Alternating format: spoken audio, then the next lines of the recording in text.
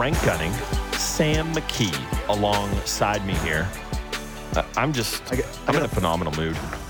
I got a Puck Duco question for you. Okay, sure. Colorado Avalanche I'll goalie. engage. Sure.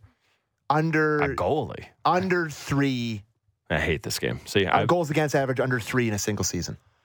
And I just got an elite answer. I would like to know who you think I got. I don't know. Craig Anderson. 1%. That's good. Doesn't top my 0.8 I got that one time. And Canucks goals against average under 3. No. Dan Kluche. Pretty good. 4%. Yep. Good on you. Again. Panthers? Sure. Give it to me.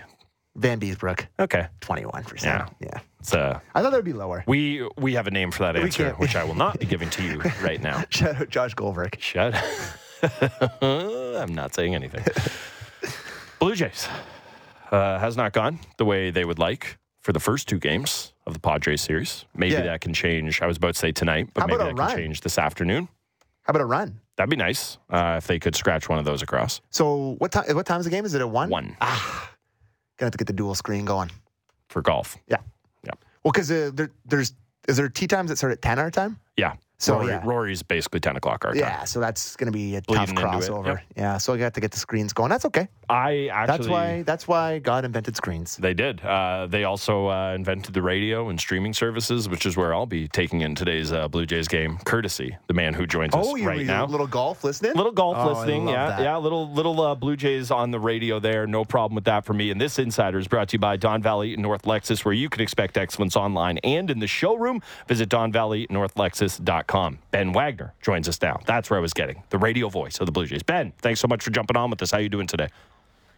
I'm good. Good morning. Hey, man. Yeah, I know. There was a lot flying around there as we were getting to you, so we'll throw all that away and we'll just pick up with Blue Jays conversation here. You guys save it. I'm happy to promote the streaming services. It's a great thing for Blue Jays baseball and how people have been able to grab it either on the Sportsnet app or on sportsnet.ca. It's been huge, I can tell you that. So thanks for padding the stats. You sound really good right now. I don't know. You got a good studio. Wherever you're standing right now, don't move. It sounds really good.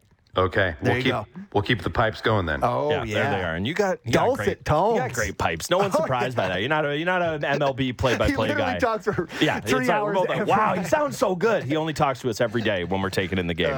So tale of two series since the All-Star break here. They come out of it, sweep away the Diamondbacks. Yeah, there were some hairy moments in there, but when you look at the final score of all those games, certainly felt like a pretty comfortable series, and it's gone kind of the exact opposite way against the Padres. I suppose you could say that's baseball, but do you read any more into it than that? Well, you know what the funny thing is? The Blue Jays have all the success against the Diamondbacks coming out of the All-Star break, and what does Arizona do? They go and play the best team maybe in the game and take the first 2 down in Atlanta. So can anybody figure this game out? No, you can't. Yesterday, of course, was really difficult because it was different in a number of ways versus the first game where Alek Manoah struggled. You know, he took a step backwards from where the Blue Jays thought he would go, and in that opening game against the Padres. And yes, he got squeezed. Certainly there were some things along the way that worked against Toronto, but the bottom line is pitching will determine the success of the Toronto Blue Jays the rest of the way. That's the bottom line. Whether it's a 5-man rotation, whether it's a 6-man rotation, whether Hyunjin Ryu is part of it, Manoah, or they go out and they grab somebody.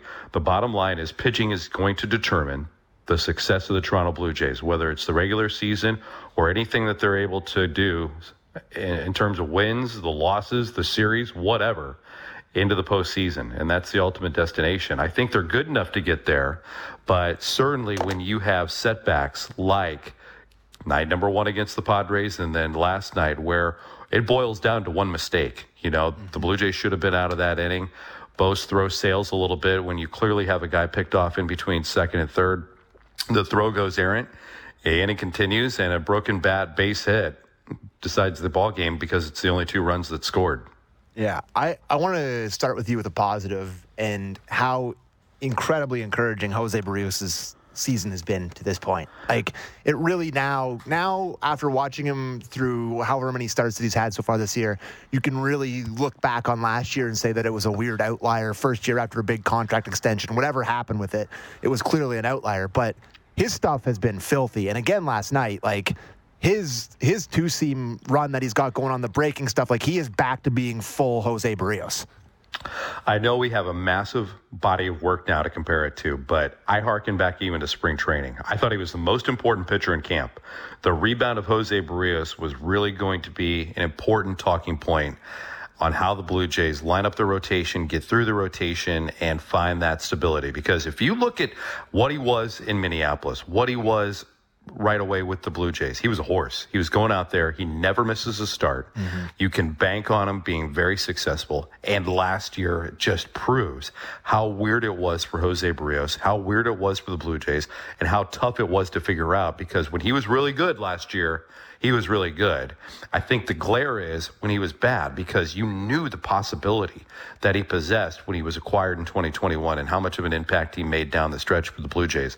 This year, I think we have seen the best starts of Jose Barrios, even going back to his Twin days when he was really dominant. The life of the two-seam fastball has been great on both sides of the plate.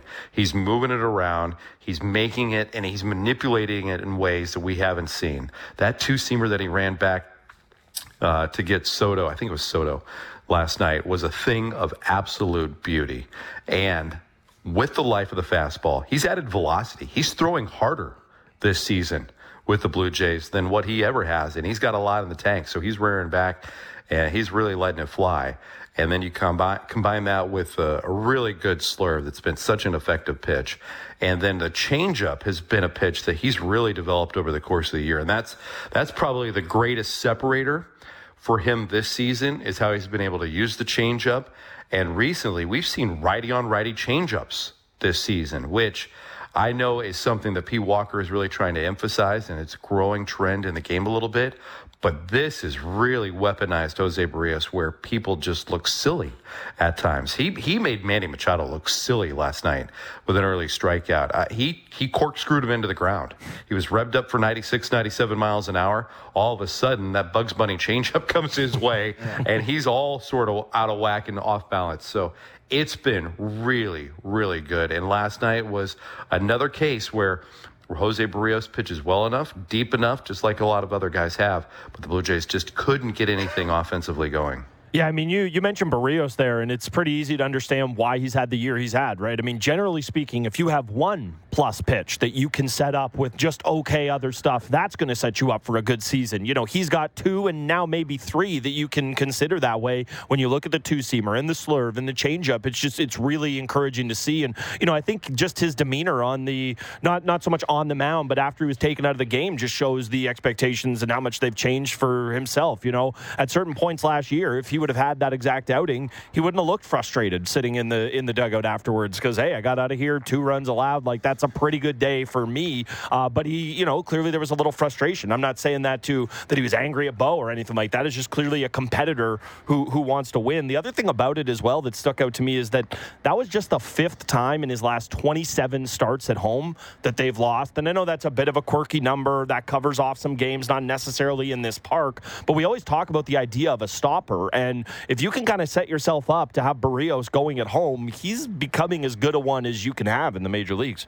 Really, I mean, he pitches so well at Rogers Center, and right, it's a very subjective statistic to pull out, but the bottom line is you want guys that can put you in position to win, right? And when glaring stats or shifts in one form or another jump out, you pay attention to it. There's got to be something working, whether it's just the rhythm of a day, how comfortable he feels on the mound, whatever. It's working for Jose Barrios, and you take those positives. But he's been so good in a number of ways, specifically this season. He's been so good over the last couple of years, even at Rogers Center. So it's really, really encouraging where the Blue Jays are now in crunch time with less than 2.5 months in the regular season.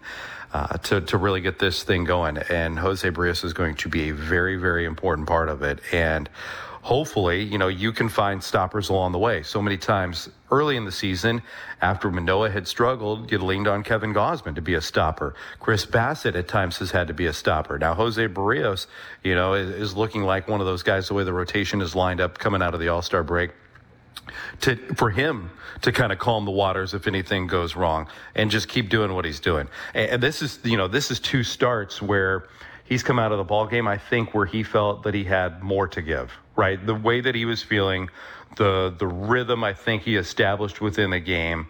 While there was traffic, there was not a lot of traffic. The innings of duress weren't too great.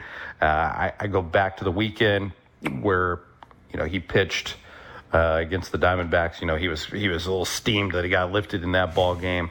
Comes out last night, I think he had more in the tank. These are the things that you want. Like, John Schneider is totally fine. He said to all of us, like, I'm okay being the bad guy. I want him fired up at me. I want him honked off at me because I have to make decisions that I think is going to put us in the best position to win, not only today, but for them moving down the road. Yeah, it's a great spot to be in, and it's even better when the guy's deserving of wanting to give more, right? We've all seen guys who just don't have it that day, and not just on this team, on plenty of teams saying, no, give me the ball, and it's actually, you can give that up. But it's nice to have somebody who does have more to give like that. We mentioned the kind of finicky nature of that Berrios wins at home stat. Some people would quibble one way or another with this when you look at the team's stats with runners on base. I mean, obviously, it was another 0 for night last night. It's been that way so far in the series. How much do you look at that as a smallish sample size versus something that's been going on for the better part of a year? And what do you think has to change, if anything, to address that?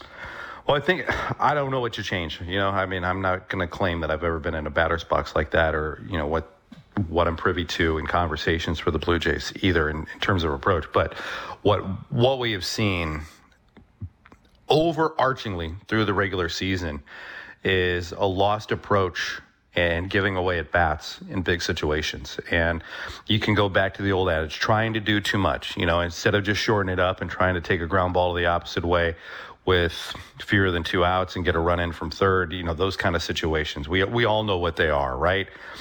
The really concerning thing was when the Blue Jays were still in the ball game 2 days ago, there were a lot of just wild at bats. I mean, just totally given away. And when you don't go up there looking in a zone and you've got a ball game where, and the Blue Jays were in that ball game before it became wild and 9-1.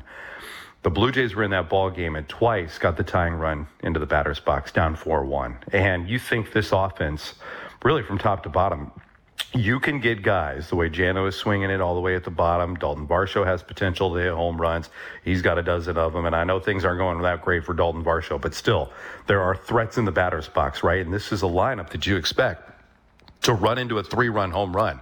So the fourth, the fifth, you never felt that the Blue Jays with their lineup were out of it if they really zeroed in and tried to do whatever, manufacture an inning. We've seen the pressure that Kiermaier and Witt and others can apply when they're on base, jumping around there. But last night, again, a couple of at-bats were just terrible with runners in scoring position. And they had a lot of opportunity. Well, as good as Yu Darvish was last night, there were runners on base 4 out of the 6 at-bats. Mm-hmm. And last night, 6 out of 9 innings, the Blue Jays had somebody on, and they just couldn't get anything going. And a lot of it is because they were way expanding the zone. I mean, there were pitches that were chased up, and there were certainly a ton of sliders that were chased down and away. And that is how you get the Blue Jays. You can get them to expand the zone, chase, and until a couple of the key cogs get going in that lineup, and we all know who they are, certainly. And this lineup certainly got better, and it looked a lot longer when George Springer was really getting good pitches to hit and driving the ball, and Vladimir Guerrero Jr. when he's locked in and a threat. But a couple of Vladdy at bats were the key turning points in that ball game, and he really chased some sliders down and away, and he looked lost. He's looked lost the last couple of days. So this is a lineup construction question, which maybe they're not the best conversation because the perception of a lineup has changed so much to me. But when I'm watching the Jays, Ben, it always feels weird to have Belt hit before Vladdy does. And I know Vladdy isn't having the year that he's supposed to be having, but it just, to me, he is the 3-hitter on this team. And having Belt in there, it just feels like unnatural, kind of out of order to me. I don't know. This is very hard to quantify. This is very anecdotal and subjective, but it just feels really, really weird to have Belt hitting in front of Vladdy to me. Well, I agree with you. When you give the eye test, it certainly it looks like it stops momentum, right? Yeah. Like you've got Springer and then Bo, you've got dangerous bats, you've got a lot of contact in there. and Brandon Belt hasn't had the consistency with the contact. But the Blue Jays are very, very happy with his at-bats. And while you think, all right, well, this isn't a menace coming to the plate, this is the game. This is the way it's designed now. It's designed about the first inning when you come up with 1 through 9. It's designed, honestly, about the 8th and the 9th, where you could get a quality at-bat. And the Blue Jays are extremely happy with the at-bats that Brandon Belt is giving them. And that necessarily doesn't translate to traditional average, traditional contact, or the ability to hit the ball out of the ballpark. We haven't seen a lot of that from Brandon this season, certainly. But they want traffic. They want ability to put runners on. They're very, very high on base. And Brandon Belt sees a lot of pitches, and he walks a lot. And Vladimir Guerrero Jr. falls right after that. And we all talked about how right-handed heavy they were the last couple of years. Well, byproduct of that is getting left-handed hitters. Well, where are you going to put them? You're not going to stack them together, because later in bullpen days, that's going to make it easy for a manager to go out there and say, all right, well, you got 3 lefties coming up, or 3 out of the 4 are lefties coming up. Guess what I'm going with? I'm going to go with a left-hander. So there is some sprinkle of the left-handed hitters when you try to balance it out, so you don't make it so easy on managers late in the ball game. But I agree with you. There is something about here come the guy. Look at how the lineup for the Padres is constructed, right? When you go through their big 4 friars, when you've got Machado, you got Soto, you got Bogarts, you have Tatis in some combination for San Diego. Those are the big money guys. Those are the guys that are supposed to drive the ball out of the ballpark. And they've been the biggest threats for the Blue Jays in this series, and why they have a 2-0 lead in the set. And Toronto's going to try to avoid a 3-game series sweep this afternoon. That's what you want from a Toronto lineup. You'd love to have Springer, Bo, and Vlad, but John in Texas, I want to say, told us, hey, we're 70-ish games into the season. It's time to shake some things up, lean on a lineup where we think we can create some traffic and put a little bit more pressure. And part of that means getting guys on base. And it necessarily doesn't mean Whit Merrifield and Kevin Kiermaier. They can do things in the lineup to shake it up a little bit more, but how much do you want to disrupt it? And the choice was put Belt number 3 versus taking Springer out of the leadoff spot, maybe moving him down to 4 or 5 and putting Whit in the leadoff spot. We've kicked around that idea a lot on our broadcast, how they could create more traffic and get just a little bit more balls in play early on. Yeah, obviously, Merrifield has done nothing but kind of boost the possibility of that being an idea, but the idea of George Springer not being your leadoff man, also one that I could imagine might ruffle some feathers there, but it's all about winning. We shall see. What we will see today is Chris Bassett getting the ball at 1:07, the afternoon game on Getaway Day. Thanks so much for jumping on with us, Ben. I will be enjoying the call via the Sportsnet app this afternoon. One last plug for our wonderful streaming services. Well, thank you very much for streaming along. I will happily keep you company today. There he goes. Thanks, Ben. See you, buddy. Ben Wagner, sounding great. Again, maybe we shouldn't be surprised that the major league play-by-play guy has awesome pipes and sounds good. Yeah. Probably shouldn't. This Insider brought to you by Don Valley North Lexus, where you can expect excellence online and in the showroom. Visit DonValleyNorthLexus.com. So, you want to pick up on that? You want to talk about what got us distracted at the very tail end of that? What do you want to do? Well, Jordan Spieth's hot. I was telling you via hand signals that was his 5th birdie of the day. Not that he was at 5 under. Jordan Spieth's hot at the moment. So yeah, the American golf fellas. Can you imagine? You're an American golf boy. It's 8:20. You got the coffee going. You're horned up. Your sweet Prince Jordan just pours one in. Yeah, he's trying to get a major, not at the same venue, but at the same major. He won his last one, the famous Go Get That. I've just been kind of wrapped up in the North Battleford Stars. Okay. Got anything else for us there? Do you want to give the rundown of alumni from the Millionaires? No. Because Bill Flett is the most, I know NHL alum, but the most SJHL player I've ever heard. I was just looking at the captain of the North Stars from North Battleford, Saskatchewan, hometown hero. Captain, scored 82 points in 54 games. Must love him. 22 points in 13 playoff games with a captain, Jake Southgate. So I'm just Googling names. Get that guy on a billboard for a local car dealership. I bet he is. I bet you he's gonna be given the car dealership. When he's done. This is yours now. It's like senior night, but at the end of the SJHL season, and they just give him a car dealership. And the leading scorer for this team went from the Cape Breton Screaming Eagles in 2021, 2022. Hot junior name. All the way to North Battleford to play for the North Stars, and he scored 102 points in 51 games for them. So I'm all in on this league. I love this level of hockey. Maybe sorry to the folks in Lacombe. Maybe it's a Sasky golf trip next year so we can just look in the summertime at all of these great barns we now know so much about. You know what's funny? You mentioned Lacombe. Yeah. One of our mutual favorite follows, Drew Harvey. Yes. Did you see that? No, I didn't. He had a Lacombe thing in his story. Really? Yeah, he was. I forget what he was talking about, the design of it or whatever. This is such a niche golf thing. Yeah, Drew Harvey. If you're a golf fan, and I know there's not many on the text line, especially that one guy. Look him up on Instagram. I don't know what he does. So he is who cares? I mean, I know the answer to that. No one cares, so we'll just move along that. He's a golf person. Okay, he is a golf individual. He's got some hooks in the game. Yeah. He's got some connections. Plays a lot of great tracks. Knows a lot about it. We should probably, I don't know, maybe we should have him on the golf show as we're talking about him here on the morning show. Maybe we should do that one time. Okay, sounds good. All right, good little production meeting we had there. Do you want to do the big breaking NFL news right now? Oh, yeah, not the actual big breaking NFL news, though. That the Seahawks are bringing their retros back. Is that what you mean? That's the actual important. No, okay. What are they called? The football team? The football team or the Commanders? Yeah, they're the Commanders now? Yeah, they're the Commanders. Football team was better? Oh, my God. Way better. Commanders is not bold level bad, but it's pretty bad. Just be the Washington professional football team. Football, not even professional. Football team was so good. Football guys, football team. They and their colors are so beautiful. Honestly, it's hard to screw it up. And they just had they took away that terrible logo off their helmet. And then they just put the number. Yeah, I was like, they're just the exact same jerseys. Yes, exact same colors without the logo and just their numbers on the helmet. I was like, these are legitimately perfect. Mm-hmm. And then they went to this futuristic W thing. It's like, what if the Buccaneers designed our jerseys? It's so bad. But today the day for fans of that team that they're actually going to be rid? The league is expected to ratify the sale to whoever the new owners are. No longer Dan Snyder and family. That must feel amazing.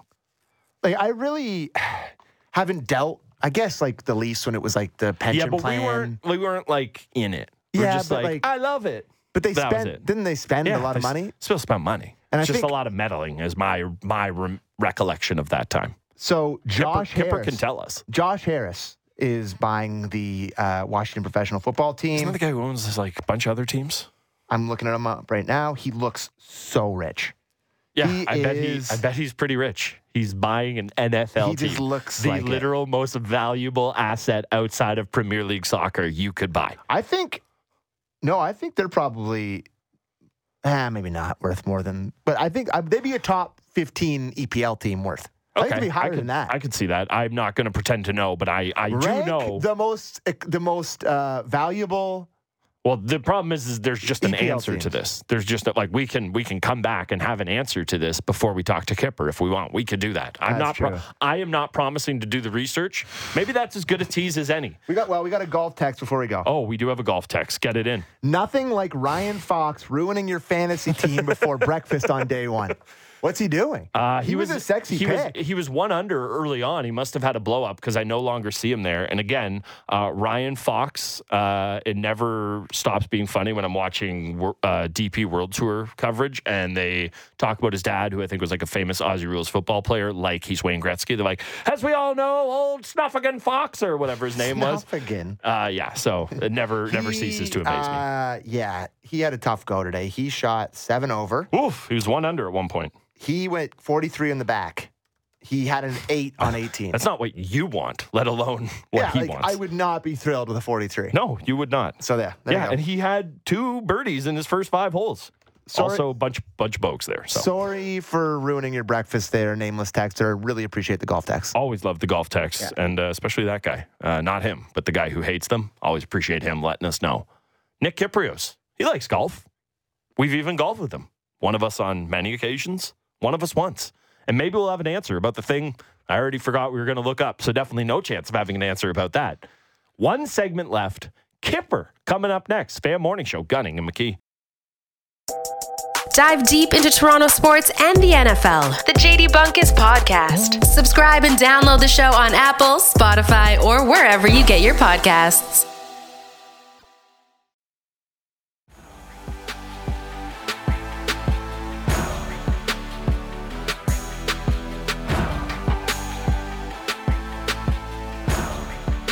Fan Morning Show.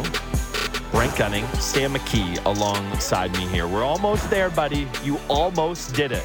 All we have standing between us and freedom is a conversation with Nick Kypreos. So we're already there tomorrow. As far as I'm concerned. Relax. You got to work. It's not the end of the world.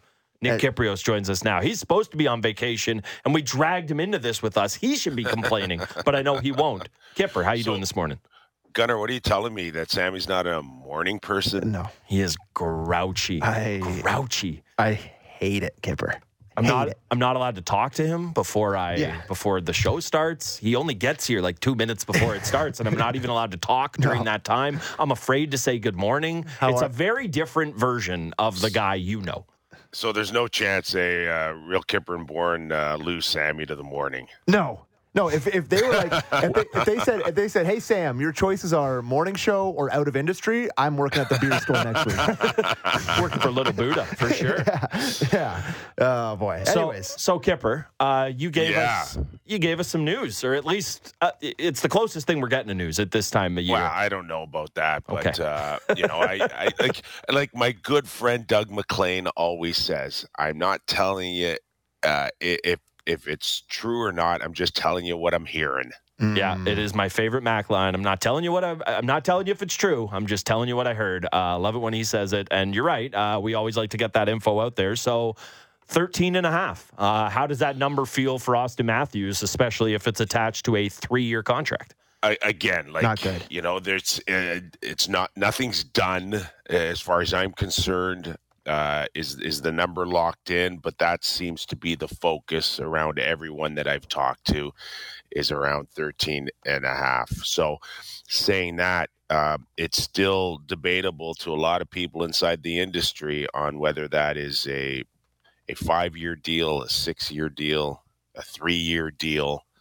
But there is a general feeling that the Leafs do not want to go beyond, that 13.5 ballpark. Yeah, well, for good reason. Like, is he the highest paid guy in the league at 13.5? That would put him nearly $1 million over McKinnon, who's the highest paid in the league. I should hope that they don't want to go over that, Kipper. I got to ask you about Willy, because it feels like these two things are intertwined, and every guy that we've talked to about this has said that they're both intertwined here in terms of who's getting paid first and, looking at the other contract or whatever. But if you're a Leaf fan and you're a big fan of Willy Nylander, Kipper, should you be worried about the training camp starting and him not being here? Like, where is this headed in terms of the Willy and the Leafs relationship? No, he's under contract, Sammy. I know, but do you think they're going to hold on to him even if he has no contract heading into the season? Well, he's coming to work. So as far as he's concerned, he's coming to work. For the Leafs, he's got to come to work as well. He's under contract. You don't tell him to stay home while you make a trade, because that's sending a message to every other NHL team that we're at his mercy to get whatever we can for him, and that's not healthy for the Leafs moving forward. They gotta, if the decision's to make a good trade with him because you can't sign him, then you're really, Sammy, looking between now and the trade deadline as your range, not between now and training camp. So the market isn't great for Brad Treliving to go out there and look at potential offers. There wouldn't be a strong tradable market right now for Nylander, with so many contending teams under cap restraint. Yeah, isn't part of the problem with the Nylander trade, and I know obviously the issue for a team trading for him is that, well, we'd like to sign him to a contract, and then they're going to be having whatever conversations the Leafs are having with him now. But the problem as well is the deal he's on right now. You know, if he didn't deserve this, he should not have got it. But if he was a $9 million player, you can see a world where you make a hockey trade for William Nylander and you get back two pieces that kind of add up to that. But the idea of finding an impact piece or 1.5 impact pieces in a 2-for-1 kind of deal that fits in Nylander's current cap hit, like that makes the trade hard to do as well, it feels like. Well, just if you guys, take a quick look around the league for me, tell me 2 or 3 teams that you can say are just going to, completely flip their organization upside down and make a trade for Willy Nylander right now. Can't see it, right? So and tough. You can't see it. So everybody's under the understanding that tough times are behind the salary cap through the pandemic, and there's going to be sunlight in the next 2 or 3 years, and that's what Willy Nylander's focusing on. And while people think he might be nuts to be asking for 10 or 10.5, where are you a year from now if you're Willy Nylander still looking for a contract? And, I can tell you right now, one team that I hear that might be in a position for Willy Nylander would be the Chicago Blackhawks. You'll have 1 year under your belt with Bedard, and you're going to want to surround him with great talent. Now, a year from now, would Chicago be willing to go to 10.5 or 11? Maybe even north of 11. If Nylander puts together another good year of 40-plus goals, he's looking at a lot more than what even Leaf fans can envision the Leafs overpaying today. Yeah, this season coming up is a huge bet on yourself one for him if he doesn't get a contract signed. Like, it can go both ways, though. Can it, Kipper? Like, if he... I guess Sammy. He can't go that low. He's good, Sammy. Yeah, that's the thing. That's why I caught. That's why I caught myself. He's Sammy, really what good. are you saying? He could have a 15-20 goal season. No, he's like his floor now at the point he's at in his career is 30. Yeah. So regardless of what he does next year, he's not going to drop him down to a $7 million player here. No. So but I think if he has a good year, it can get up in the 11s range for sure. Like if he goes out there and scores close to 50, then it can definitely get him up going to UFA as a $11 million player. Like we've talked about this a lot this week, obviously, Kip. Is there a world in which the Leafs just let him play it out this year? Like, do they have to trade him, or can they just kind of use his contract year as a one that the Leafs need? No, you have to get something? I think he's too young, Sammy, to let him walk out the door for nothing and take your chances of not having great success. I mean, look at the residue that Tavares left on the New York Islanders, letting him walk out the door for free to get to the Toronto Maple Leafs.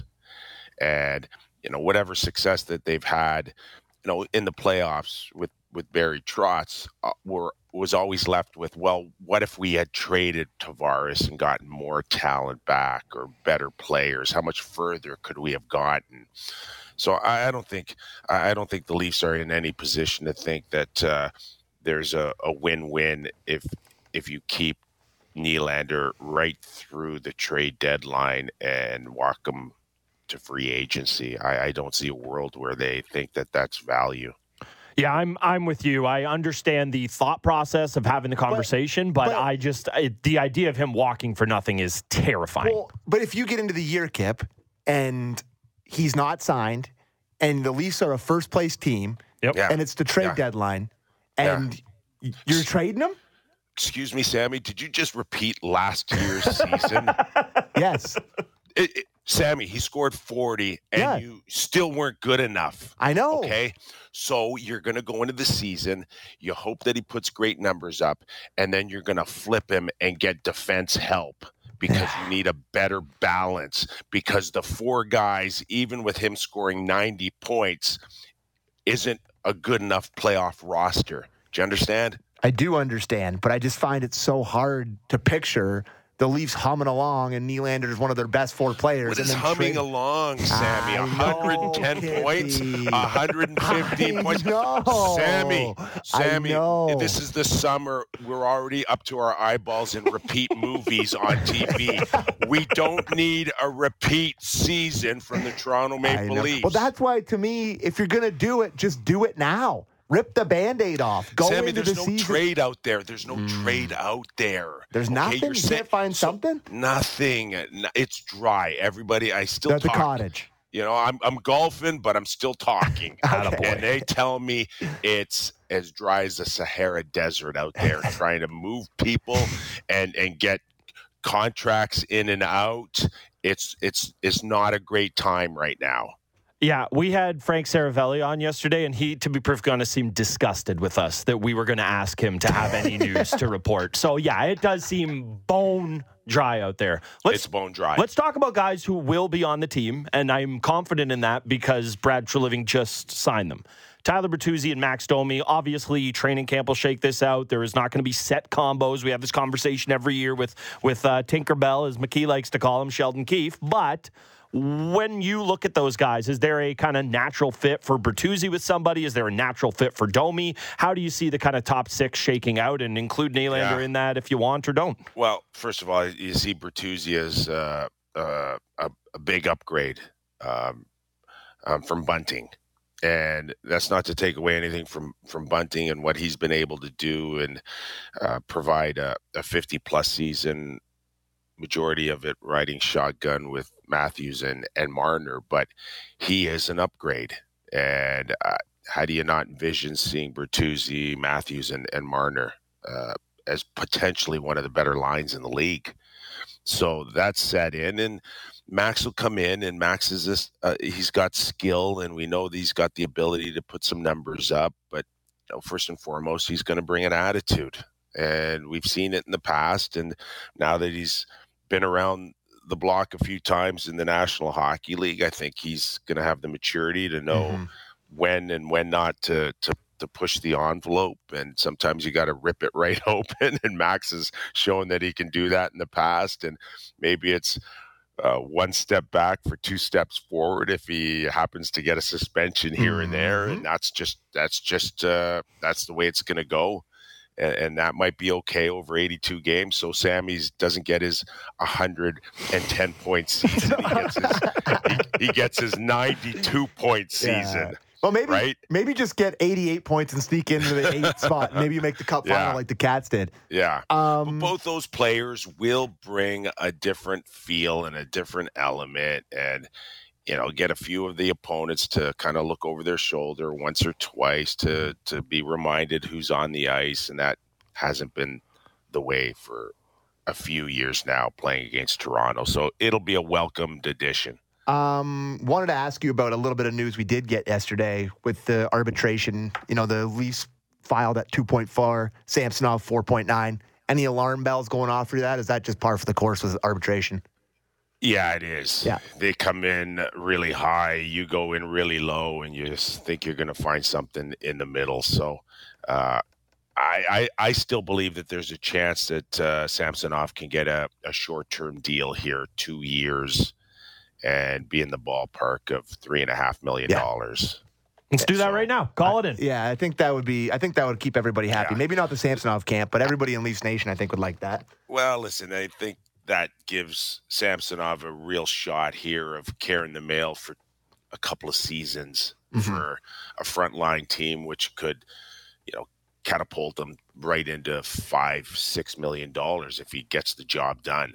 And I think that would be his best strategy. And for the Leafs, you just can't go 4 or 5 years right now for this guy. It's just not enough of a sample size for them or for anyone else, to be quite honest with you. So I do believe that there's a shot that they're gonna get something at the last minute done. The trickier part again is, I think, the Matt Murray situation, and finding a way to get that.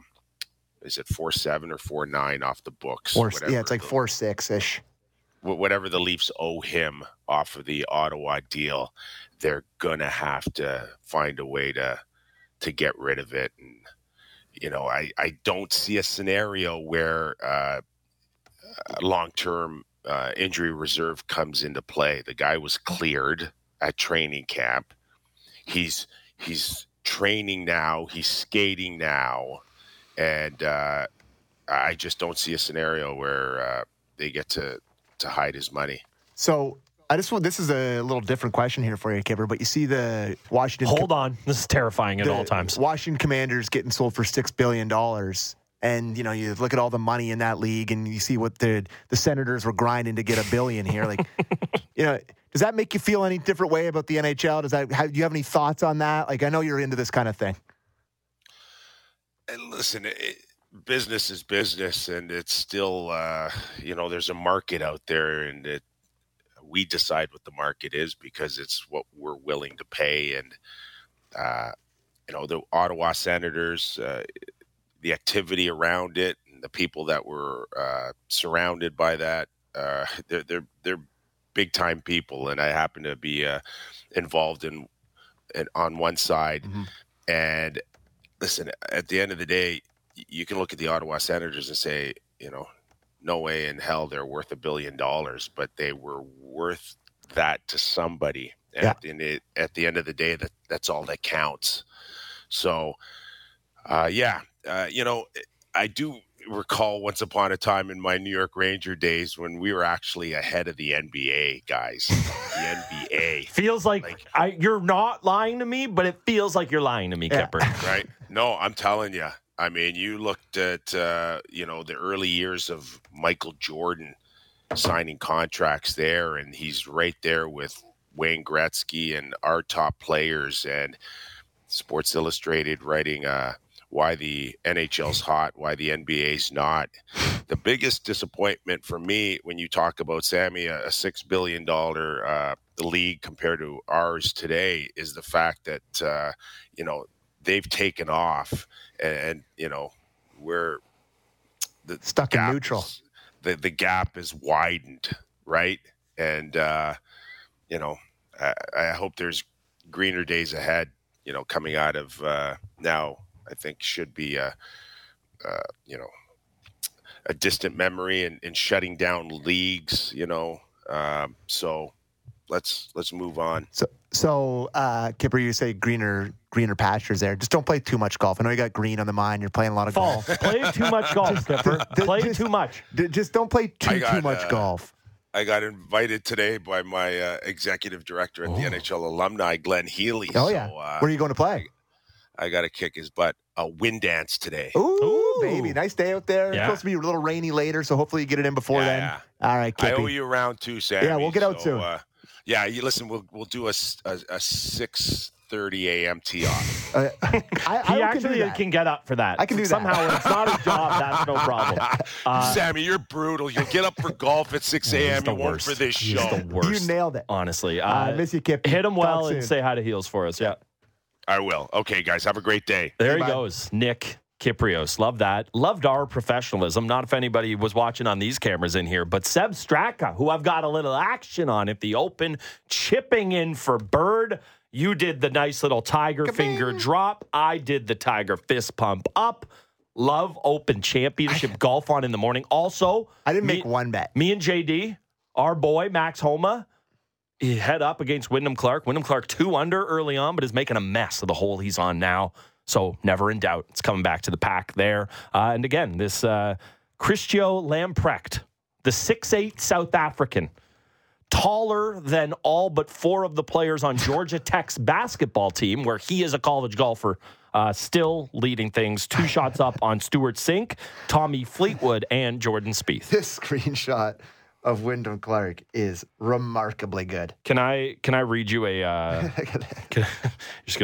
is really good. It is basically the pose he did on whatever shot it was when he was closing the U.S. Open, but from waist high fescue. So not quite going exactly the way he would have liked. We all know this is very inside all online sports. We all know the famous tungsten arm O'Doyle tweet. Oh, yeah. Okay. This is a great tweet from Antti Faldo. Scotty's game right now is basically the Tungsten Arm O'Doyle tweet, but for golf. And after 2 hole-out eagles and leading the field in strokes gained everywhere on planet Earth, Scheffler 3 putts to the 18th to card a 1 over 72. It's so true. Man. He's having a tough go. Hey, he's done it, so he's this guy. There is the biggest sliding doors moment of all time. If was it Cam Smith? Yeah, it was Cam Smith. Just puts some pressure on him at the Masters. If Scheffler's chip doesn't hit the pin and drop. Yeah. This is the guy who said he was crying in his kitchen because he didn't think he could do it. And people forget the elite birdie that Cam Smith made on 11. Yes. To get it to his 2-stroke swell. And then that was immediately kadoink into the water. Yep. Boy. And that the water at 12 has got somebody at Augusta? Never. I've never heard this. Incredible. Their camera work. I mean, we don't need to get into the nuts and bolts of the camera work at the Masters at 8:53 in July. I actually think this is exactly what people want. But the zoom in they had on Cam Smith, he strikes it, looks at it, and the immediate dejection on his face. Because he knew. It's just such an incredible. That's golf, baby. Yeah, he knew right away. We knew right away. I think Scotty Scheffler still had some internal doubts, but eventually he would know that he'd slip on the green jacket. Rory McIlroy still about an hour away from starting his round, so I'm sure we'll have lots on that one way or another tomorrow. Jays, what do you think? Hound Dog on the mound? Do they avoid the sweep? I know this has nothing to do with Hound Dog. Let's be honest. This is Ben Ennis is on vacation. Oh, so you're just stealing it from him? I follow him on Instagram. I follow his wife on Instagram. They've been at a cottage all week. They look like they're having a wonderful time. Good for him. Really hope you're having a good time, Benny. I miss you. I hope we play some golf next week. Tough. Well, no golf if we tee up at 6:30, be done in time. Okay. He won't play with you that early. Yeah, he does. Oh, he does? Yeah, he does. He's invited you a couple times, but you've been doing this show. Okay. I am doing this instead of the Ben Ennis must win. Oh. This is the Sam McKee absolute must win today. Absolute. You're one-upping. Absolute must win. Okay. Absolute must win for the Toronto Blue Jays today. Do you think it is a Hound Dog performance, or did the bats finally wake up? A little bit of both? Hope it's both. Yeah, certainly would like a little bit of both. Have that game for you at 1 o'clock. Chris Bassett getting the ball. Jays try to avoid the sweep this afternoon. And again, watch it on Sportsnet Now. Stream it on the Sportsnet app. You got one more day of us and an extra hour tomorrow. The golf show will be in the time slot coming up next. But today, Bunk takes you into whatever he's got for an hour. Let's be honest. I got no clue. JP Ricciardi on the show today. JP Ricciardi. Good get. Have spoken with him before. Great Boston accent on that guy. He will come up with Bunk next. Thanks so much for listening. It's been the Fan Morning Show on Sportsnet 590 The Fan.